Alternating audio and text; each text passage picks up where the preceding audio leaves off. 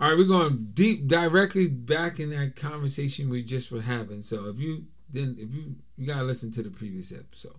So going right into it. So earth is the what, heaven is the how. In other words, so that means heaven is directing how things operate. All right. So when we talk now, let's be more specific. So there's the how. So the persons that are in heaven are responsible for how things operate on earth and also in heaven too, right? But they're responsible. So this is huge. What I just said should help you understand why there's angels going all around, all of them saying, holy, holy, holy. I hope that, and you might be going, I don't know, maybe you got that, maybe you didn't. But let me explain it to you. The persons that we see in the temple of God saying, holy, holy, holy, are not just doing it just because just to acknowledge that God is holy. But they are, in a sense,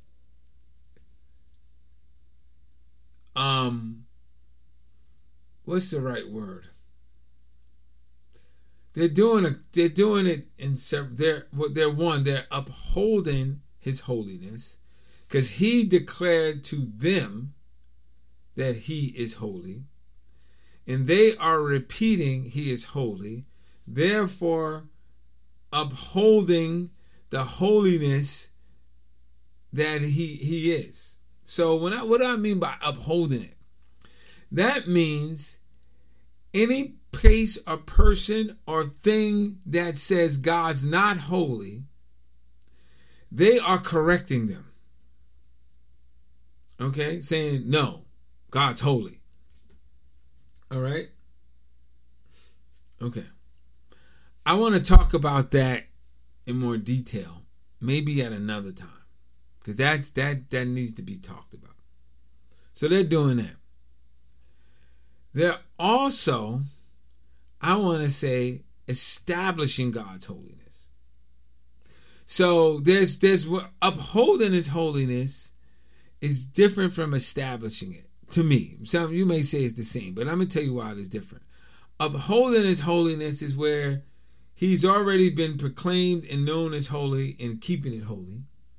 Establishing it is directing to those who don't know, where places and then people that don't know God's holy at all, and bringing that about that, okay, God is holy. Okay, I'm explaining that. Let me explain that. So the establishment of holiness is basically what it produces is thoughts and ideas and actions that instruct and show people how God is holy, and encourages them to proclaim God's holiness. Let me just say this to you. Let me ask you this question. What was the first spoken language of humans? Answer, you don't know. Who created that first spoken language for humans? Answer, you would just say God, right? Okay. How did He create it? Aha. There's a how. What was involved in that process? That's what I'm getting to when I talk about the establishment of holiness. that the fact that you know about that word in the first place was brought to you by those persons who are in front of God saying holy, holy, holy all the time. Do you understand that? They got it from God. Oh, come on. They're bringing it to us.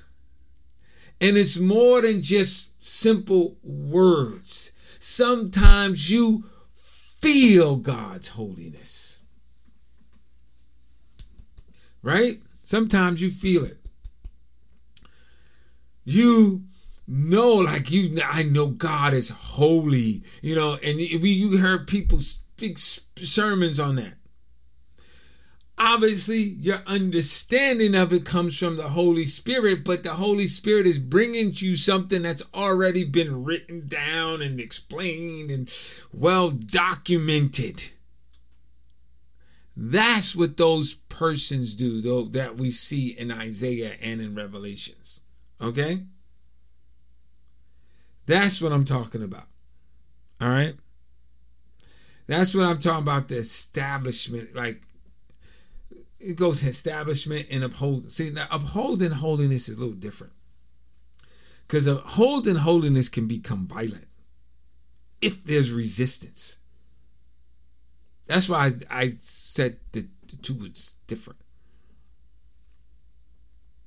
That's why like negative things can happen to folks when they resist. When they resist, the presence of God and His holiness, right? Okay. All right. Now. Where we going? All right. So, excuse me. Sorry. Probably should edit that out, but I'm not. All right. So now you have, like I said, but I was talking about the persons describing holiness, and how did we get into that? Well, we were talking about how the persons in heaven establish the how, right? And what they're involved in. So that holy, this is one example, but that pertains to a lot of stuff. Mathematics itself too, right? How can I explain it? See, now I probably have, from probably more listeners, I have some experience with pure math. What is pure math? Pure math has nothing to do with numbers at some point, right? There's mathematics where we don't even talk about numbers at all. We're talking about objects, right? That have numeric properties, or actually the other way around. Like, we understand, like to pure mathematicians, and even I guess algebraists, are they?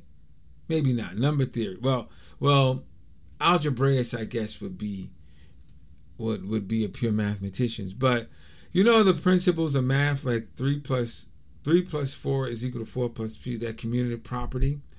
Well, in pure math, we study the property, that commutative property, and apply it to non-numbers. And we just say it can happen, that property exists beyond numbers, right? You just, the way you see it in numbers is just one use of that property, right? Certain objects in our universe that exhibit those properties. But we like to study those properties themselves. And so, how do we get those properties? Again, that comes from persons in heaven. I can't say this definitively, but I wouldn't be surprised if there are a group of persons in heaven. Some are probably angels, they're messengers that bring forth, that are responsible for helping us understand things by mathematical properties. Because you don't realize this, but there's certain mathematical properties that we know that are going to be part of new heaven, because they said, in Revelation it said the city was a square, right? What's the properties of a square? You see what I'm saying? So don't just think that it's just some earthly thing. And I'm telling you, the enemy wants you just to think of it as earthly. He does. That's why Jesus said, the words I give you a spirit in their life. All right, I'm done with this episode, and I don't know if I'm done with the series. Bye.